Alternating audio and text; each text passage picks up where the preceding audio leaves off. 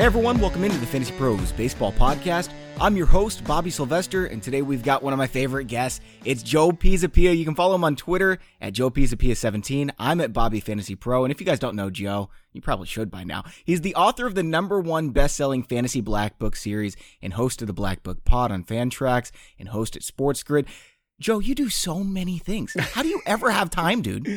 I always make time for you. And let's be honest, I am your favorite. I'm not one of, I am your favorite. Let's just call it like it is. I wasn't trying to hurt anyone else's feelings, but I knew you knew, so I didn't need to say it. I'll be the bad guy. I don't care. I'm the favorite, okay? That's just how it is. But no, you know what? It's all about time management, baby. That's what it's about. It's about making sure you got time for this and time for that. And very excited because on Sundays, I just started a new... can you believe it's a 2-hour baseball TV show? Who would have thought that would ever happen nowadays? Awesome. But it's me and Matt Stryker. And if you follow wrestling, you know Matt from WWE or Lucha Underground. So we're doing that every Sunday on television it's on Zumo and Pluto and Sports Grid, YouTube and everywhere. It's going to be on MSG Network in a couple weeks, which is cool. And just Black Book's going great. I got a great team of people. That's part of it, is working with great people. And football Black Book shaping up already, if you can believe it. We've already done the assignments. Like, we're already starting to work on football, which is madness, if you can believe it. And it's still February. Ugh, crazy. Yep, and we got the NFL draft coming up. I'm working on a bracketology article right now for March Madness. That's where I draw the line. Oh man, it's my favorite. Don't tell anyone that I like March Madness better than baseball or football, but March Madness is the best. Well, I think you just told everybody. I don't want to be that guy. Oh, yeah, sure I did. Yeah, we are on a show here. As a kid, I loved basketball. Man, I was Mr. NBA. Sunday afternoon doubleheader, I used to watch them all. And then, I don't know, somewhere around like 2000s, I kind of got out of basketball, but my 7-year-old daughter started playing the last 2 years, and I was a coach this year. And I'm getting back into it now because she's super into it and she's actually pretty good. So it's also pure chaos at that age, man. Like everyone traveling all the time and stuff. It's not pure chaos yet, but I can feel like I can feel it's I'm going to be that dad who's like, no, you play this sport in this season and that sport and the other thing. You be like Mike Trout. You be like Mike Trout. Don't go be like those kids that just play one sport. You be different. So here's what we've got planned today, Joe. This is a really exciting show for me because we're going to be talking about values at ADP. We've got a lot of late round guys. I've got 8 of them. You've got 8 of them. At the end of the show, what we're going to do is we're going to go, picks 1 through 4. What would be the ideal 4-round start? Picks 5 through 8, ideal 4-round start. Picks 9 through 12, ideal 4-round start. We'll close the show with that. Before we get into our top 8 players, though, I want to tell everyone about our draft simulator. Oh, man, you guys are going to love this. First of all, it's free, okay? Just hear everything in the context of this is free. I'm not trying to sell anything. I'm telling you guys that you are going to want to try this because it's amazing. It's super fast. You can cruise through a mock draft in 6-7 minutes. You can do 3 of them during your lunch break. I do like 200 of them every year. I'm not exaggerating. That way I'm prepared for every league, whatever league settings. You can customize it for your league settings. It's going to give you a grade at the end from every draft order, so you're prepared no matter what draft pick you get. It's really fun, and it's super helpful as well. Check out the draft simulator at fantasypros.com/draftwizard. And again, it's free, guys. fantasypros.com/draftwizard. Can I plug it too? Because it is that good, because that's what I did the entire week leading up to the Labor draft. That a baby. And I'm sure you won. They probably already gave you the trophy. Well, I don't know if I already won or not. Well, time will tell, but I will say this. It was really useful to be able to revert picks back. And there's little tiny tools inside of there like that. Like, okay, I did this. What if I did this? And you go backwards and forwards and all that kind of stuff. And then looking at the rosters and being able to, plug in all the different features and then run the drafts. It was like I was Rocky. And I was training, and that's, and I understand you haven't seen that. See, now that's going over my head. I don't understand that reference, but I know if Tags was here, he would know, but that's okay. He knows. I'm glad you enjoy it. Now, let me ask you this, Joe. Did you sync it with your live draft? I did not sync it with my live draft. Did you know that we can do that? I didn't realize that. So you can be in the Draft Wizard room and actually pick from Draft Wizard. That way you still got, all of these tools in your back pocket. It's like a team of experts in your war room, and you gotta realize it's a tough room. Labor's a tough room. It's like it's Steve Gardner, it's Rudy Gamble, it's Paul Sporer from Black Book and Fangraphs, it's Fred Zinke, it's Ryan Bloomfield, Tim McLeod, Pianowski. That's a good group, man. It's a tough group. Steinhorn won last year, so it's like I don't know if I I was just focused on not screwing up because I was horrible last year. It was my first year in labor, and everything I touched just turned to ash. So this year I have to have better showing for sure. That happens to everyone sometimes, though, man. Let's hear who some of your players are. Okay, the first one that I'm seeing, I like this call. Now, it's not really a risk because of where we're taking him. ADP 350, you can get him in the very last round. But if he gets plate appearances, and we'll find out right away what Colorado's going to do, because every year it's super shady. We have no idea who they're going to start. Could be some random dude.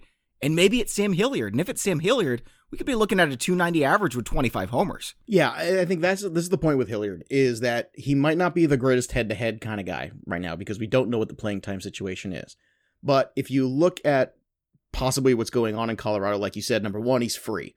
As of right now, he's slotted in there as the left fielder, but on the bench, there's still Tapia, there's still Ian Desmond, there's talk of Hampson getting some work in the outfield too, so there's options out there. However, Hilliard looks like he could certainly play above board, and when we're talking about return on investments, and we're talking in deeper leagues, Hilliard is a guy, it's free, you could put on your bench. If he has a great spring, and you have an early draft, oh my god, what a great win. If all of a sudden he gets hurt, or he's terrible, or they send him down, or something like that, he's the first guy off the island and you cut him. Sure, and so what? You don't lose anything. Exactly. And when you look at the history and the track record of David Dahl staying healthy, there could be opportunities in the outfield. Let's be honest, there's definitely those chances being out there. Charlie Blackmon at some point in time could also be on the block. You never know.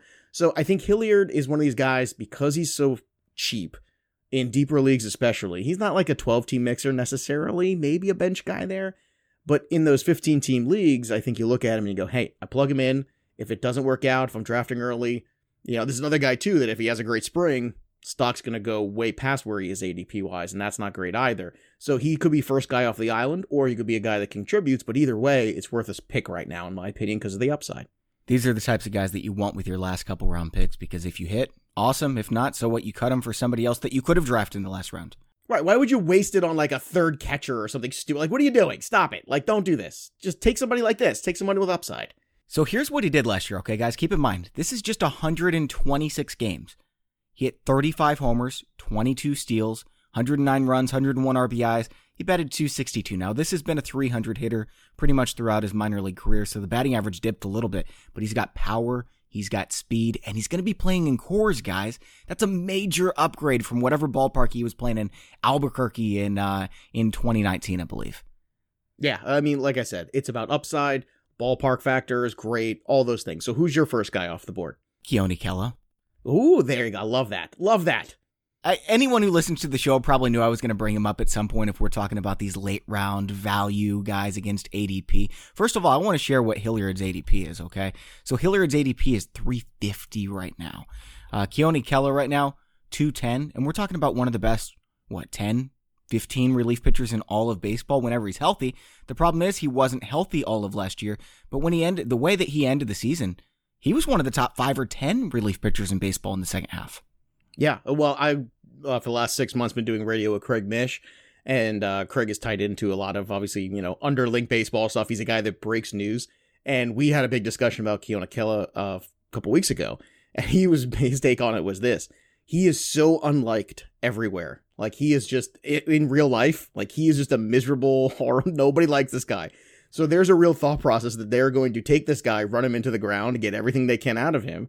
And that's great. Like, that's great for 2020 fantasy leagues. Give me all that all the day. Wait, why don't they like this guy? He's not Felipe Vasquez. He ain't that far off in terms of likability. Let's put it that way. Oh, there's no way that he's close to that, man. And that's the thing is, Kela doesn't have competition for the job because Vasquez is very likely going to be in prison. It's Crick. It's, no, Vasquez is not. Crick is the only other guy around there. But the consensus is that they're going to chew him up and spit him out, because he's kind of a bad clubhouse guy, let's put it that way. Like, he's one of these guys, is why he's kind of bumped around a little bit outside Texas. But I love that one, because saves are saves. Who cares where they come from? Well, and plus the ratios. I mean, his last 23 innings last year, he had 25 Ks, a 0.39 ERA. He was the man. Yeah, there's no reason not to take him. And when you think of the closer position, the most dangerous thing you can do is overpay for somebody in the middle. I call it the Cody Allen effect, where you overpay for somebody who seemingly is fine, but you really don't know for sure, and there's always little underlying things that make you question. And if you look at it historically, those are the kind of guys. And this year, Hansel Robles reeks of that to me. Yes. Would you put Brandon Workman in that group? Because Brandon Workman is my guy, and we're going to have a problem if you say he's in that group. No, I don't think I'm going to put Workman in that group because he's still a guy who's still climbing that ladder, whereas I think Robles got there. And now I think there's a little bit more of a sigh of relief around him that I'm not sighing at all, and I'm not buying it. Plus, there's a lot of other guys in that bullpen who could potentially close and have the skill set for it. So that makes it very tenuous. What about Nick Anderson? Is he in that group? Well, no, Nick Anderson, I don't think you can prove him as a closer yet. Well, he's another one of these guys that's really cheap. I want Workman, Nick Anderson, Keone Kela on every one of my teams. Joe Jimenez is on every one of my teams right now. Why? Because he's going to save 25, 30 games. And nobody's going to take the job from him. And he's going to get, 70, 80 Ks as well. Okay, let's move on to your next guy here. And this is somebody that I would have definitely brought up. In fact, we talked about him pretty extensively on yesterday's show, along with Justin Upton, Justin Smoke. All of these guys would be on my list if we hadn't just talked about them, but you love Chris Archer too. Yeah, well, we're talking about guys outperforming ADP. 24 guys struck out 200 or more batters last year. That is a lot. If you go back 10 years ago, that number was 10. So that is a big difference. Or 12, I think it was 10 or 12. So that's huge. It's double. So you need a ton of strikeouts to be competitive in roto formats. So I'm looking at Archer as a guy who was not healthy last year. I'm looking at Archer as a guy that historically, the one thing you could always say about him, for better or worse of whip and ERA and anything else, is, you know what? The K rate's always been strong. It's always been in the high 9s to the 10 range. And guess what? Last year it was too. It's just a matter of the guy was not healthy. He had a shoulder issue. He tried to pitch through it for 20 games. It did not work out. And boom, there you go. It's done. It's over with. And now, hopefully, as long as he shows out healthy, he's a nice little source of cheap Ks. If you get a 4 ERA, great. If he pitches better than that, who knows? He could find himself on another team in a better position for possible Ws. So all my guys are, I think, 250 or later. I tried to really go deep here, because we never talk about enough of these guys. Everyone wants to talk about the guys at the top of the sheet. I want to talk about some of the guys at the bottom. I challenge myself, and he's at what? 348. 348, man. Yeah, his ADP, that's the average draft position, is 348. So undrafted in most leagues. How many guys in that range have 1, 2, 3 200 strikeout seasons under their belt? Nobody. Why not take a shot? And Chris Archer's ECR, that's the expert consensus ranking, again, where we take the consensus of the analysts in the industry and say this as a whole is what they think about the player. Number 225, 123 spots higher, 10 rounds higher is what the experts recommend compared to his ADP. I know he's burned you. This is a great investment. It's a last round pick, guys, for somebody who could be a top 30 starting pitcher. Yeah, it's all strikeout upside to me. And again, you can't get enough of them this year. So just the most you can pile up, the better you are. So I guess I'm going with back-to-back kind of turd personalities here, but is there a reason that Ryan Braun is like hardly being drafted? I think it's because they're looking at him kind of being at the end here and the injuries and, probably one of the guys that's actually on my list who I like. They brought in a couple guys here where he's getting squeezed a little bit. Now, I think Braun will play, but the question is how much, and the question is, can he withstand a full season? And those are legitimate questions. He's never been able to. He's not a full season guy, but he's still got a ton done. I mean, let's just look at him, okay? In 2019 last year, he played 100 fewer plate appearances than Andrew Benintendi, who's going, by the way, 225 picks higher. Braun had 10 more homers. He had more stolen bases. He had more runs. He had more RBIs. He batted 20 points higher. This is what Braun does every single freaking year, and every year he's underrated. Yeah, I mean, look, when you look at him, he is going to be 36 this year. I think you were probably looking at a 70-20-70 kind of a player. That makes sense to me. If he plays 144. 70 homers, 20 stolen bases? No. It's 20 home runs. No. But look, you're right in terms of the cheap stolen bases, too. And when you're looking for some cheap stolen bases, I'll tell you what, last year was a good bounce back because the previous season with the 125 games, his OPS was down to 782. Last year, it was back up to 849. That's terrific. That's more the Braun we expect. Even then, though, even in his down year, he had 20 and 11 in 125 games. I think Braun is the kind of player that he'll give you decent quality stats where you're out there. I think he hurts you more in any head-to-head format because when he's hurt or when he's day-to-day or any of that stuff and you set a lineup, you're kind of frustrated.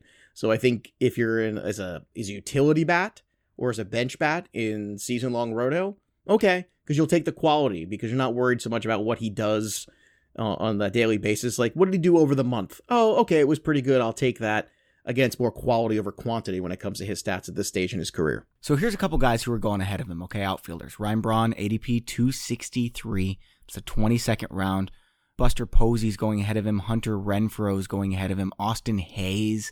Dylan Carlson, who might not be up for in June. Easy. He's on my list. Dylan Carlson? No. Well, actually, no. Oh, Austin Hayes? Austin Hayes is on the list, baby. Oh, interesting. Okay, well, we'll get there in a little bit. But, I mean, you'd rather have these guys than Ryan Braun? I think Hayes still has upside, but the Braun argument is not one that's lost on me. And especially it's because of those extra 10 stolen bases he's going to give you in season-long roto. I play in a lot of head-to-head points leagues. Guys like Braun can be kind of frustrating in that sense. Plus, we typically, like my home league's a 16-team, 3 outfielder starting every week with 2 utilities. When you're in those 5 active outfielder leagues with 15 teams, that's more where Braun comes into play in those kind of formats in the season-long roto. All right, let's move on to your next player here. Austin Riley. Let's not forget the guy did come up and was brilliant for a run. And then he got exposed and he got some mechanical things got out of whack. And this is called the learning curve. And it just makes me laugh that everybody can be all in on a guy, right? Everyone's super excited about Austin Riley a couple years ago, right? Then he kind of has a down year in minor league baseball. Then he has a brilliant year. Oh my God, he's playing so well. Austin Riley's back. Go buy all the shares. He comes up to Atlanta. He is raking. He is absolutely spectacular. He's hitting home runs every night. I'm loving him on the DFS show. Chris Meady and I are getting all these Austin Riley shares. And then what happens? Got exposed. Got a little out of whack. Confidence got hurt. Okay, and things fell off the map. That's normal. Like, he's only going to be 23 this season. And the fact that Atlanta was willing to let Donaldson walk tells you what they think about Austin Riley and what they've always thought about him, which is he is the guy who is the heir apparent. I don't think Camargo is going to be that everyday player unless Austin Riley really struggles. And I think he's going to be given every opportunity to win and keep that job. And let us not forget about Cody Bellinger's struggles. Let us not forget about Rafael Devers' struggles. I know they're so hard to remember 2 whole years ago, boys and girls, but this happens to young players. And then if you believe in the talent and you believe in the track record in the minor leagues and what you see on the field, they will play through that. And the same thing goes for Rhys Hoskins this year. He is in that same trajectory of Bellinger and Devers last year, where I told you in the Black Book, go make sure you get these guys, buy them cheap in all dynasty leagues now. And if you did last year, you're loving life because let me tell you, people were a little afraid of Cody Bellinger last year going into drafts. They were afraid of Devers. How'd that work out? Austin Riley doesn't have that same upside, but it's the same idea. He is basically free. Why not take a shot on him? And he qualifies in more than one position in most leagues. So, Joe, Max Muncy, ADP number 73. Here's what he did last year. 35 homers, 99 RBIs, he batted .253. Here's Austin Riley extrapolated out to a full season. 36 homers, 99 RBIs, he batted .226, so the batting average is lower. But this is somebody who's going 200 picks lower than Max Muncy. Max Muncy plays everywhere. Max Muncy, look, first year Max Muncy, I went, okay, 35-79, we'll see. I'm skeptical. Last year, all of those fears were assuaged. I'm perfectly fine. Paul Sporer and I, last time on Fangraphs on Sleeper in the Bus, it was like an hour-long love letter to Max Muncy, the two of us. It was hilarious. And we're just going through it. And because we look at it and we say, second base is not very good this year. You got Altuve, you got Gleyber Torres. It's a couple guys that I like here and there that you can make a case for, but it's kind of tough. How many guys are going to go out there and hit 35 bombs at that ADP? And look, he's done it 2 years in a row now. The lineup is stacked, dude. I'm with you.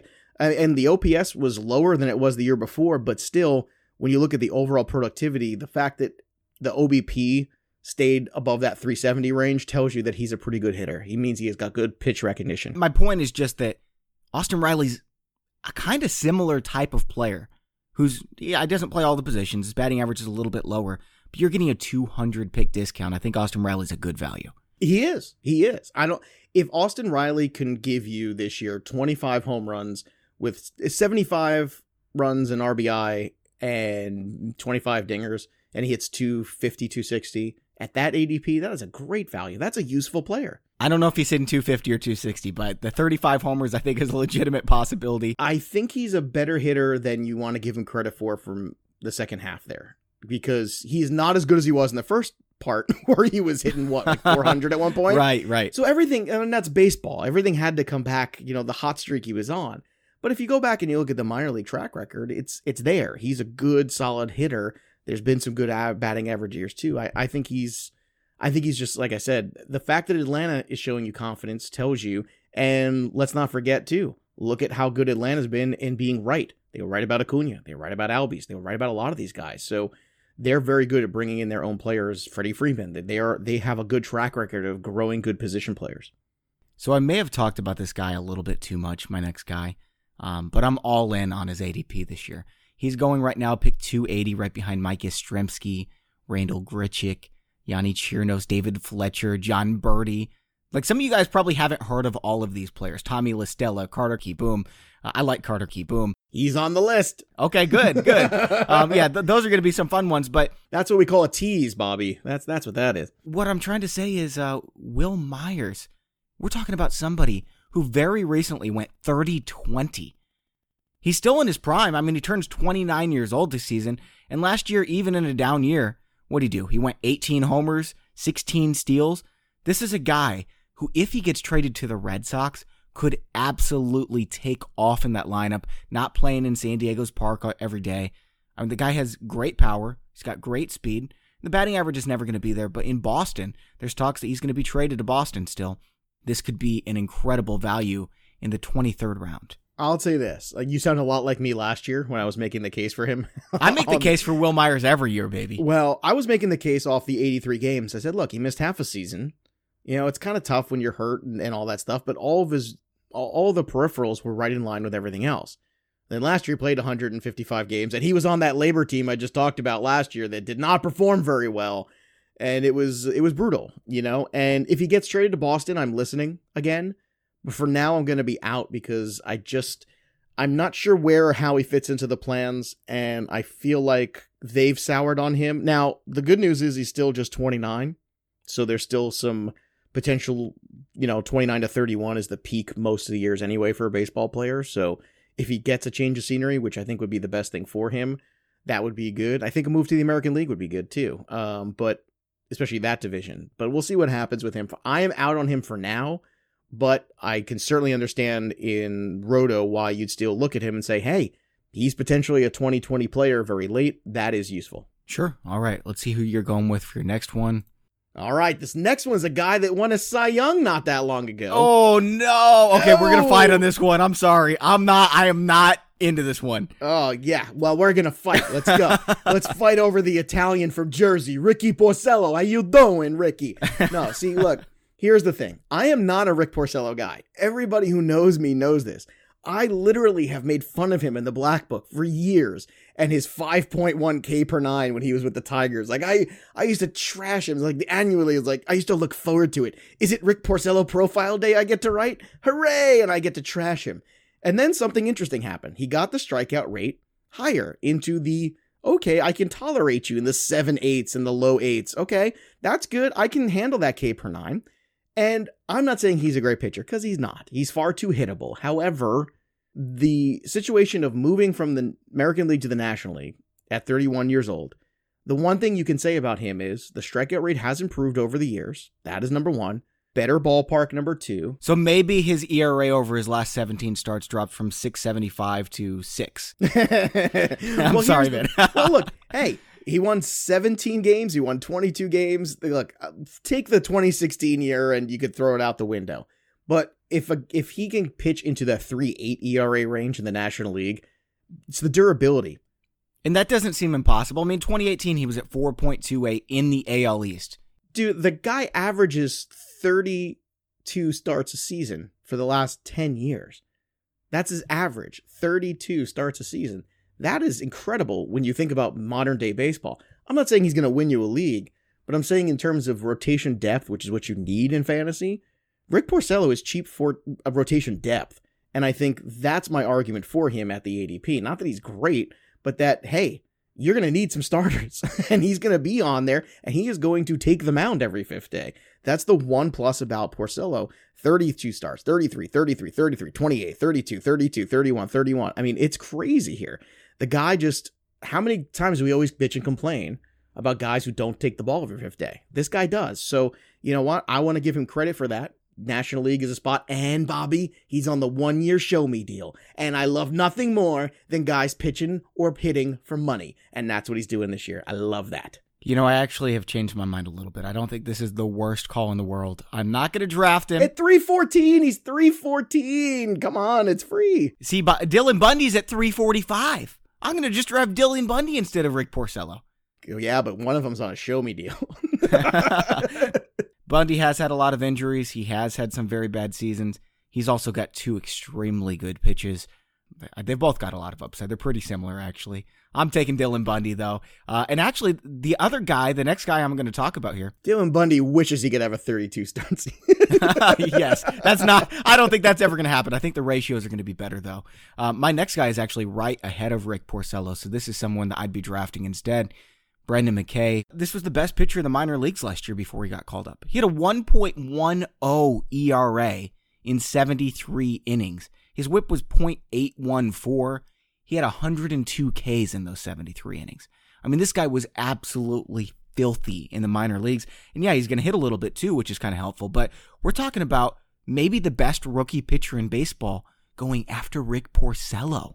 Yeah, well, I think the part of the problem is you also look and you say, okay, how are the Rays managing things? How is he going to play into things? And that's legitimate. It's a legitimate question there. And the 26th man is really curious because players like McKay, these two-way guys, really exciting because it gives them an opportunity there, I think, to impact games a little bit more.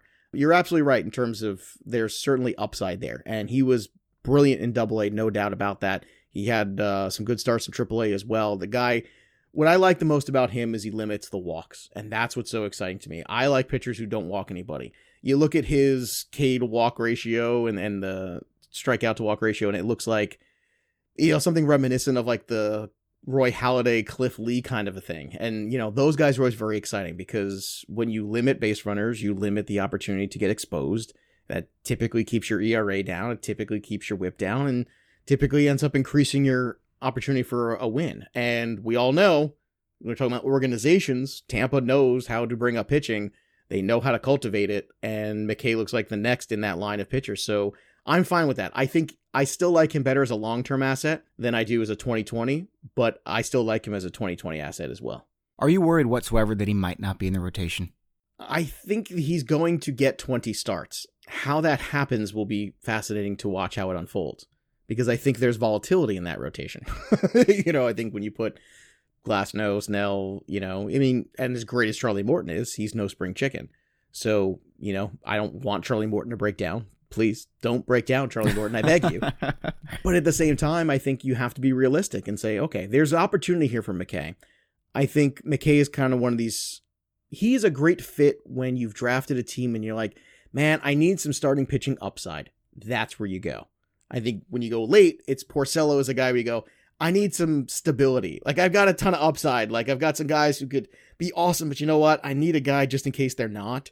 And I think that's part of roster construction. It reminds me of Tyler Glasnow last year, Blake Snell the year before. Yeah, I think that's really good. Look, the back of this rotation is not great. You know they're going to use those openers and those other wacky things, but I would say that McKay somehow makes 20 starts this year. That would be my number. Is that a good number? It's a good number. I would take 20 starts because I think we're going to get good ratios in those 20 starts, and I'd rather have him than somebody who's durable and give him bad ratios. Again, season-long roto, better investment than a head-to-head format of any kind. All right, your next player I got really excited about yesterday with Frank Stanfield when we were talking, because I had no idea how low Chris Davis with a K's ADP was. 282, Joe. What's happening? What are we doing here? Do we just have we become such a hot take society here where we just can't remember anything that happened yesterday? Or like the last 5 years consecutive? Or that. It's an excellent point. I don't know. I am at a loss here. All this guy does every year is hit 40 bombs and 100 RBI, right? And last year, he has a down year. He's dealing with injuries. He's hurt. He hits 247 every year for 5 years. He was the same exact player until he got hurt, and then he was all of a sudden not very good. But he was hurt. And I'm buying back in everywhere. And part of the reason it's so low is because he is a DH. To which I say, is it not a position?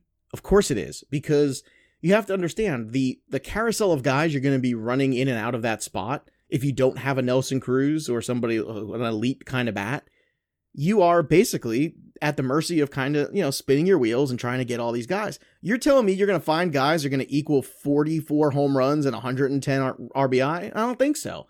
So why not take that? Why not take the advantage there, especially when it's going so damn cheap? I don't understand it. When you need so much power nowadays, especially in season long, to me, 282, Chris Davis right now, that's your consensus Fantasy Pros ADP. Bobby, I don't get it. I don't understand why it's fallen that dramatically. Don't blame Fantasy Pros, man. We're just reporting the data. No, I know. I know you're not. But I mean, that's crazy, right? It's stupid. It's not it's ridiculous. Yeah. I already went on a rant yesterday about it when I found out what his ADP was, so I'll... Well, Frank and I see eye to eye on that. Frank and I actually just did a show 2 weeks ago together. So man, I couldn't believe how much Frank and I agreed on. Like, it was kind of annoying to the listeners, I'd be willing to bet. Well, I'm sure you and I can fight about something here. I'm glad that I convinced you about Porcello, though. That was... No, I mean, you didn't convinced me not to be mad at you about and judge you about Porcello. I think after the show... You had good reasons for why you like Porcello. You didn't sell me. It's like that joke that someone tells you and it's not really funny, and then you're in the freezer getting the ice out of the freezer and you think about it and you chuckle to yourself. That's going to be you. You're going to be at the end of a draft. No, I'm not drafting Rick Porcello, Joe. Not happening, man. I want to see that screenshot. I want to see it on my phone. I want you to text me and say, all right, I'm horrible. I hate myself. And there it is, Rick Porcello. If it happens, I will text you immediately. I want to see that screenshot, Bobby. That's what I want. Here's my next one. Let's see if we can fight on this one, okay? I'm actually going to do it in the form of a trivia question. So I'm just going to read from bottom to top, number 12 to number 1, in expected WOBA on Baseball Savant. So I've explained this before. If you're new to the podcast, I'll explain it one more time. Expected WOBA takes quality of contact, so exit velocity, launch angle, and it says, on average, this ends up being a certain type of hit. 25% chance at a double, 15% chance at a single, 60% chance or whatever at an out. And then based on all of your quality of contact over your 500 plate appearances, it says this is what you should be as a hitter. That way we can measure luck. Okay, now here's the top 12 in expected WOBA, the best hitters in baseball last year. George Springer, JD Martinez, Aaron Judge, Juan Soto. I'm moving up. So number 8, Mookie Betts. Number 7, Yordan Alvarez. Number 6, Anthony Rendon. Nelson Cruz. I'm going to skip number 4 here. This is the trivia question. Christian Yelich, Cody Bellinger, Mike Trout, number 1. So the question is, Joe, this guy has an ADP of 301. These are all qualified hitters with at least 350 plate appearances. He finished number 4 in expected WOBA. Who is this mystery hitter? 301. I can't be the guy that's on 301 on Fantasy Pros here. Is that what you're telling me? It's this name? It can't be Howie Kendrick, can it? Howie Kendrick, baby. What? He batted .344 last year with 17 bombs and 334 at-bats. Yes, but that's, I think, an outlier when you look at what he's... I mean, that's absolutely not who he is, but he's always a 300 hitter, right? He's always a 300 hitter, and finally the power came. He's always, the hit tool in terms of batting average has always been there. So, he's not going to bat .344. Is he going to bat .300? Probably. No, look, this guy could hit 300 in his sleep. I mean, you go back to when he was a kid with the Angels. I mean, that was the one thing about Kendrick. He said, okay, maybe he's a doubles hitter, will turns into some power at some point, but the batting average will be there. Well, it never really turned into power, but I think it also, we're on that high from the World Series still, where, Kendrick had some great moments there. I think Kendrick's role is exactly where it is. I think he's going to play a little first base, going to play all over the diamond a little bit. But my guy who's on my list, I think, is going to eat into his potential at-bats at some point in the season, possibly to start the year. Oh, crud. I was going to ask. That's the thing. Is he going to get 500 at-bats? Because if he does, this is going to be an absolute steal. When's the last time he got 500 at-bats? Well, I don't think it's probably going to happen. But what I'm saying is, even if he gets 350 and repeats half of this, he was such a great player. And here's the thing, everything is backed up by the underlying data. His K rate dropped from 20.4% to 13.2. His hard hit rate has gone in the last 2 years from 34 to 48. His average exit velocity has gone from 87 to 92. He's just become a much better hitter. Launch angle from 0.8 to 11 on average. I don't know how this happens to guys, but it happened to Howie Kendrick as a 36-year-old. He went from being a mediocre hitter who has a decent batting average to destroying MLB in hard hit percentage, exit velocity, expected WOBA, everything. Well, there's a time and a place for everybody. And I think in OBP leagues, the fact that he had a 395 OBP last year because of all these deep stats you're giving me, that is something that he's intriguing in a deeper OBP format. That I can make a case for. But the last time, by the way, he had 500 at-bats in a season, you ready for this? 2014. That's a long time ago. That's many, many moons ago for Howie Kendrick.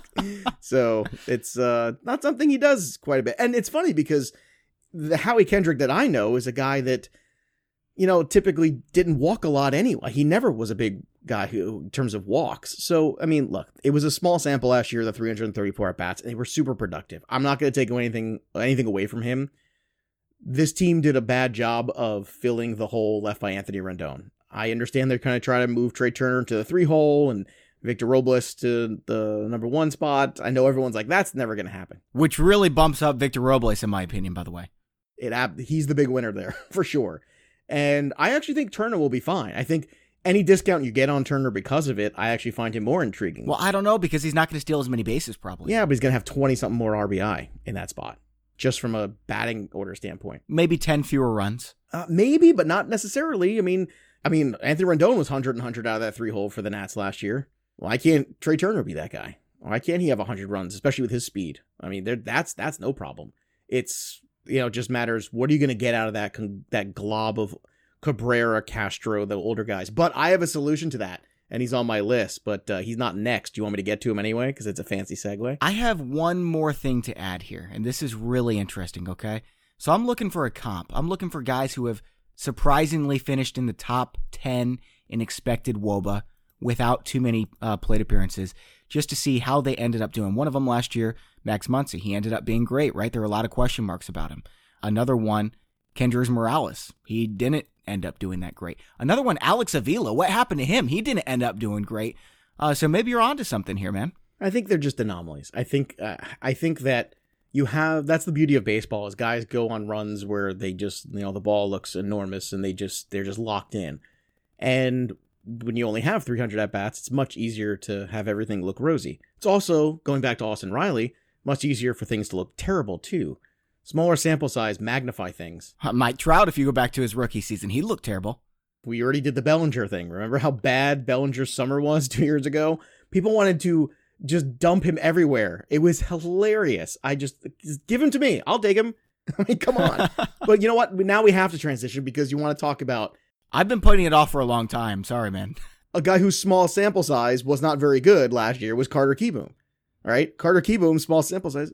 Dude, you mean to tell me that you're going to draft someone who batted 128 last year in 39 at-bats? Yeah. I'm fine with that. Well, he in 11 games? Yeah, okay. That's the thing. People are going to look at this and they're going to be like, oh, he kind of sucks. Guys, it was like 10 games.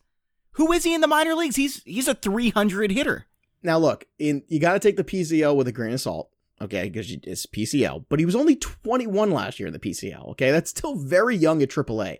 Let's not forget, in terms of development, that's a young age. So 16 home runs, 79 RBI, 79 runs scored in 109 games.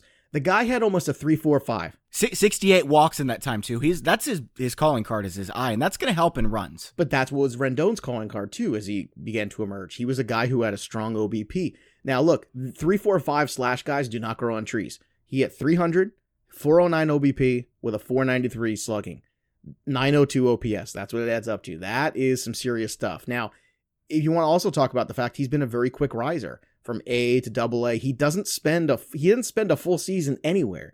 This also means he's getting to levels, he's surpassing them. So what? He had a bad 11-game stretch. Who cares? It's too early to write him off, and there's a chance that he has a good spring and wins that everyday job at third base, and that's part of the reason they didn't bring it back Rendon. It's part of the reason they didn't go after a Donaldson, because they felt, if we bring up Soto, we bring up Robles, Kieboom's the next guy in this class, and there you go. And you continue to replenish from within, and they almost need that to happen, because when you have that much money tied up in the pitchers like Strasburg, like Scherzer, like Corbin, you need these position players to come at a discount. And right now, Kieboom is going to be part of that discount plan. So he is going to get every opportunity to win that job, and don't be surprised if he's the everyday guy coming even on opening day. It would not shock me. Here's my problem with Kieboom, okay?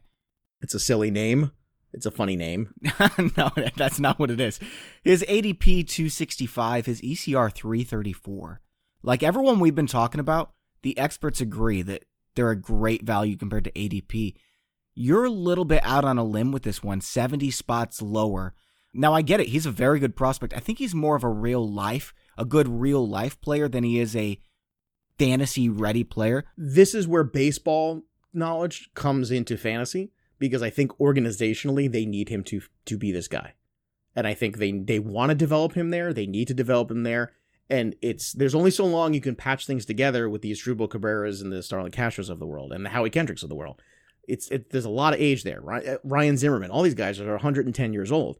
You need Kieboom to be that guy. Now, that might not happen right away. They might say, hey, go play, another 2 months down in AAA, and then you come up in June. Next thing you know, he's the guy the rest of the way. Well, maybe, but you look at every depth chart, and they're expecting him to start. I expect him to start. I mean, I'll be honest with you. And how many? And that's the whole thing. Let's play into the expectations a little bit, and we'll see what happens. Again, it's not costing you that much to find out. Who's your next guy? Actually, I'm going to skip around a little bit. No, I'm going to go with someone who's right behind Kieboom that I prefer a little bit more. And this is another small sample size guy where it's like, what in the world is going on here? Like Tommy La Stella all of a sudden is not just has decent power, he has elite power? Is that what we're talking about here? 16 homers and 292 at-bats. What in the world is going on? I don't know, but I don't think I'm ready to buy it. I don't know. He batted 295 as well. This is what he did his first 5 years in the big leagues. 947 plate appearances, so like 2 full seasons, okay? He hit 10 homers. 10 homers. So did he just like suddenly become an actual real good hitter? It's possible. It's funny. I think I didn't own him anywhere, but in terms of usage, I did use him in DFS because what you get is there's a lot of West Coast bias in terms of negative cost because they want to get you to play the late slate, so they make things a little bit looser, especially on places like FanDuel. And La Stella was one of the great values last year on FanDuel pricing, so he's a guy that I had a lot of shares of there. Season long, I can certainly make the case for it.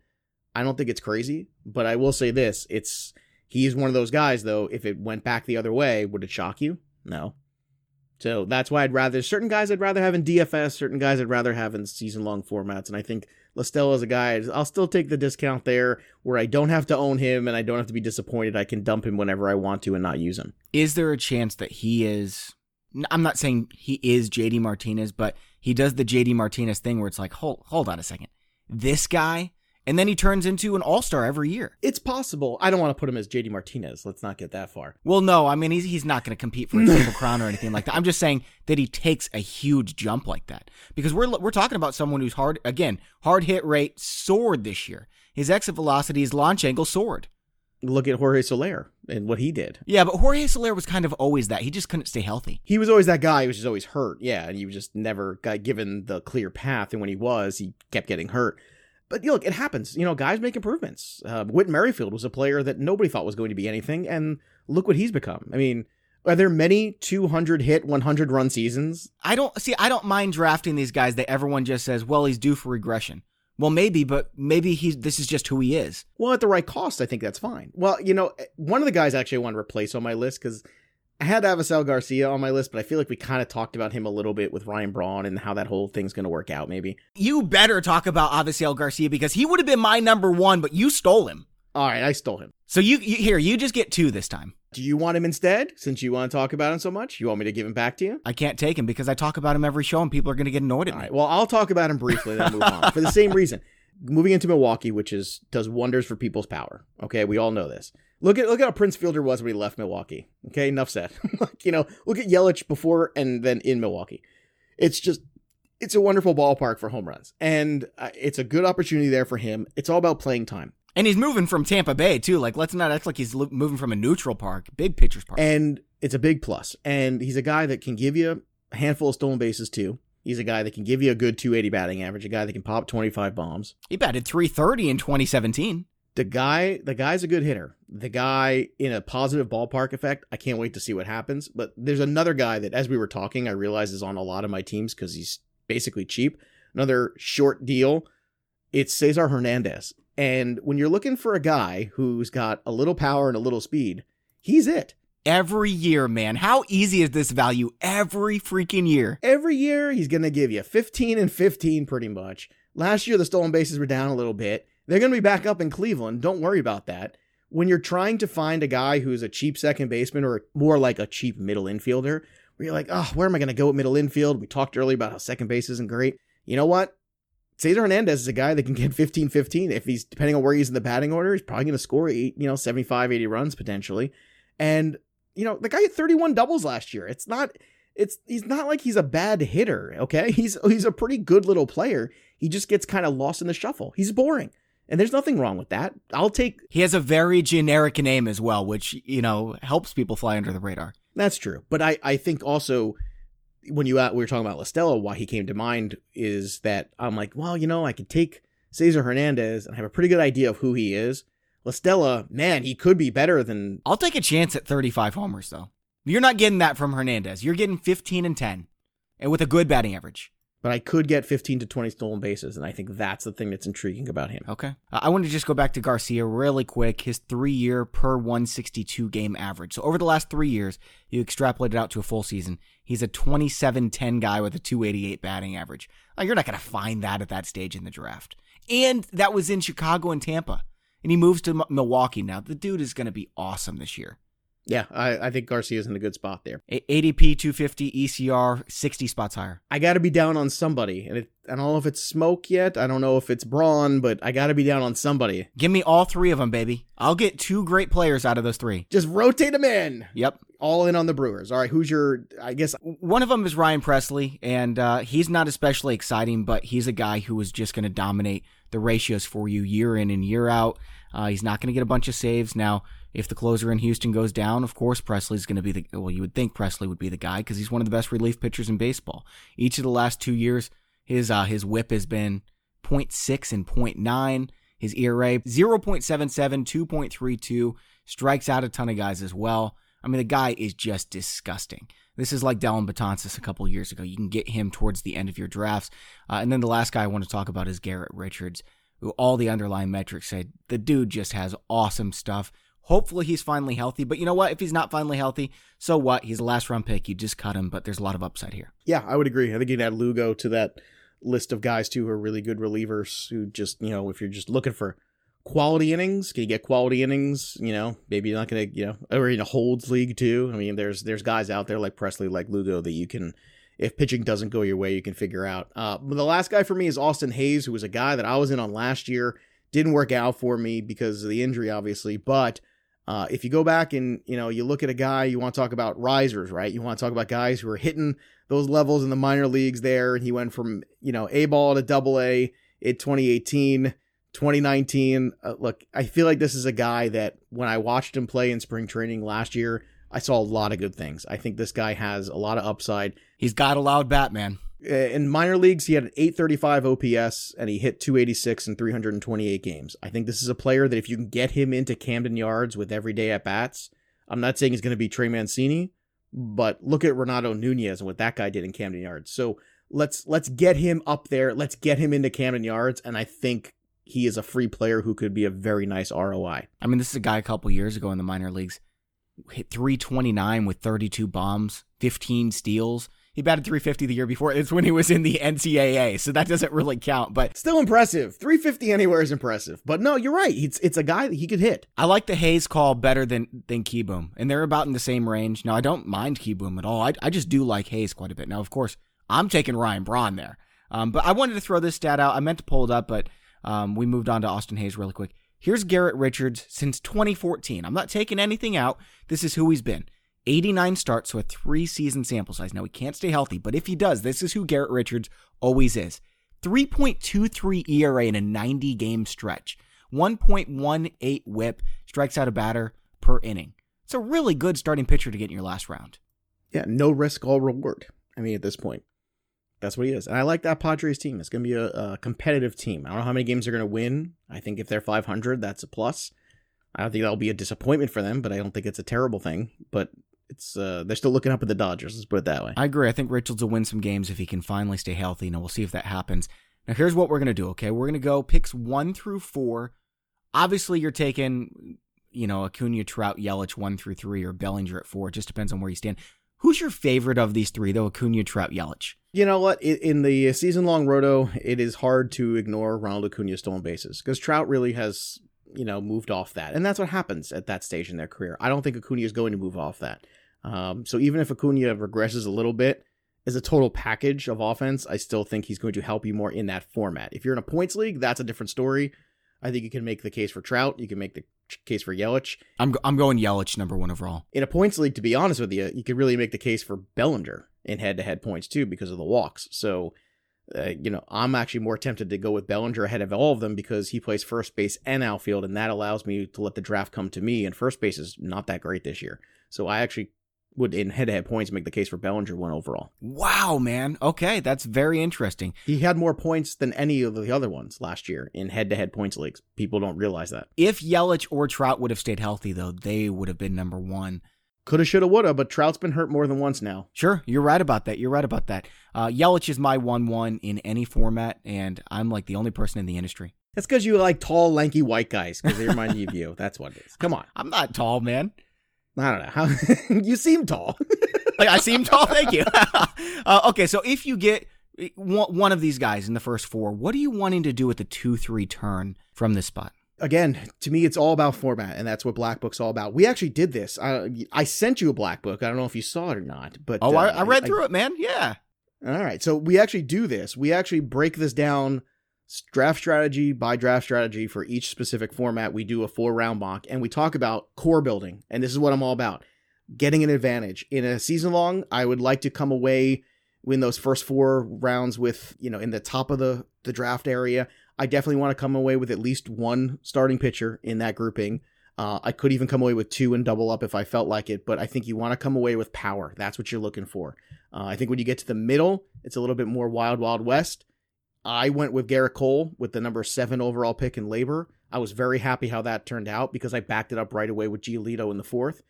And there's enough power to go around if you know where to look for it. I think no matter where you are in season-long roto, you want to come away with strikeouts and you want to come away with home runs because the home runs mean RBI and runs too. I understand everybody wants to chase steals, but there's less of a separator with stolen bases. There's not a bunch of guys who are stealing 50, 60 bases anymore. These guys don't exist. Maybe it's Mondesi, who knows? If Turner moves to the 3-hole and they go down, I'm telling you, like you're overpaying for something where it's just not a lot of separation to be had. There's a lot of separation if you fall behind in home runs. There's a lot of separation if you fall behind in pitcher strikeouts. That's what I'm looking for. Here's my ideal start from the 1-4 area. I want Christian Yelich in the 1st, JD Martinez in the 2nd, Yordan Alvarez in the 3rd, Giancarlo Stanton in the 4th. Yeah, I mean, look, Stanton is a huge risk-reward player, but he says he's healthy right now. That's today. Today he said he's healthy. So, I mean, in terms of power, absolutely. Give me that group again. It was Stanton, Yordan at number 3, JD Martinez at number 2, Christian Yelich at number 1. Yeah, I don't think JD makes it back to you unless it's a 12-team league, maybe. Yeah, 12-team league. That's what we're doing. 12-team league. His ADP is 22. So he's going right now. If you get the number 3 ADP, Christian Yelich, and the number 22 ADP, that's the same draft spot. So you can get Yelich and JD Martinez potentially. And if not, that means Jose Ramirez is dropping, or that means Walker Buehler's dropping. 3 is a great spot to be, in my opinion. The best thing you can be in a draft is prepared and flexible, because whatever seems like it could be, it rarely ever is. And you also have to know who you're drafting with. It's one thing when you know the tendencies of certain people. It's another thing when you're in some of these expert leagues, and some expert leagues are harder than others. And, sometimes home leagues can be harder than expert leagues, I can tell you, depending on who's playing in them. But I think there's a real case to be made for either getting like a DeGrom or a Cole or one of those guys if you have an opportunity for it in season long. So if you're picking in the middle of the first round, that's what you want. You want one of the starting pitchers, and then if I'm in the middle, I will go that route. But after that, if I'm not, I will be the guy that has a rotation that starts with Patrick Corbin. And I'm fine with that. I will have Corbin and Giolito as my 1 and 1A, and I will do it with bodies, and I will go out and get Montas and Eduardo Rodriguez, and I'll take a shot at Kluber.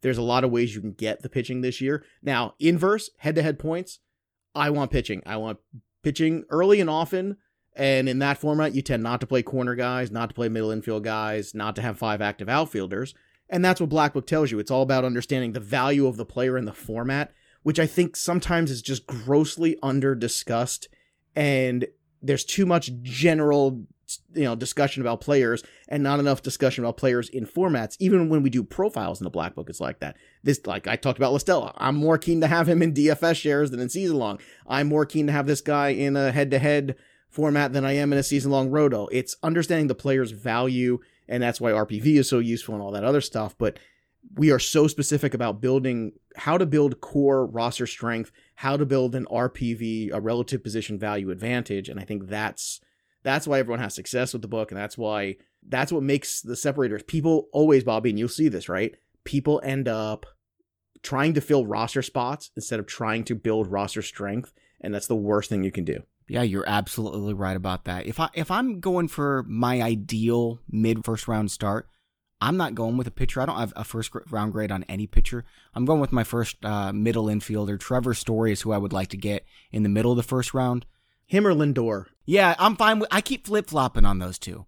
Yeah, Lindor and Cole were right there for me, and Lindor, I believe, went right before me, so it was easy. And I said JD Martinez if I'm drafting in the early first round. I'm also taking JD Martinez in the middle of the first round. In fact, I'd consider taking him at the turn. That's how much of a believer I am in JD Martinez this year.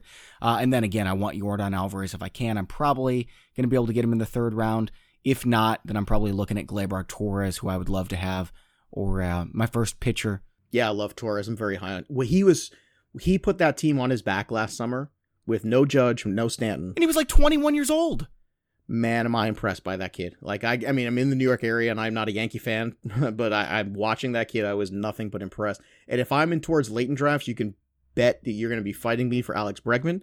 You're going to be fighting me for Juan Soto. I want one of those guys. Okay, so that's what you would prefer at the turn, is Bregman and Soto if you could get it? Ugh, please, if I can, please. I mean, especially Bregman, 2 spots there. And in leagues with 5 active outfielders, if you're in a 15-team league, I hate to break it to you, outfield is the scarce position. Because you're going to go so deep into that position when you go to utility bats or DH, whatever your league plays. You have to understand there's players at multiple eligibility who will be playing other spots. You don't want to end up with those platoon low-end guys who don't play every day. Juan Soto, I mean, he is in another planet right now, and he's so young and he's so good, and I will take Juan Soto happily and build a team around him. In fact, I said Trevor Story. I think I'd rather take Juan Soto than Trevor Story in the middle of the first. So I'm definitely taking him at the end of the first. He went all the way at the turn at Labor. I was shocked he went that long. I was considering him taking him over Cole. That's how much I like Soto. I'd love to pair Soto and either Turner or Arenado with the turn. That would be a sweet start. Well, Arenado went right before. Pianowski and Labor took Arenado at 14 overall. Then Scherzer and Soto went at the actual turn, then Walker Buehler next. But those guys are around there. If you get a chance to take Juan Soto anywhere from 13 on, I just think it's, especially in deep outfield leagues, you're crazy if you pass on him. He's an incredible talent. He just really is. All right, Joe, that's all for today's show. Really appreciate you taking the time to come on. Always a pleasure. Thanks for having me. And of course, you can go get your fantasy black book over on Amazon or iTunes, and number 1 in baseball books. And we know I'm already number 1 in Bobby's heart. That's where it matters. Guys, give Joe a follow on Twitter at JoePizzaPia17. I'm at Bobby Fantasy Pro, and don't forget to check out our draft simulator. Remember, it's free, it's fast, it's fun, and it's helpful. FantasyPros.com/draftwizard for the draft simulator. For Joe Pizzapia, I'm Bobby Sylvester. Thanks for listening, and enjoy your baseball.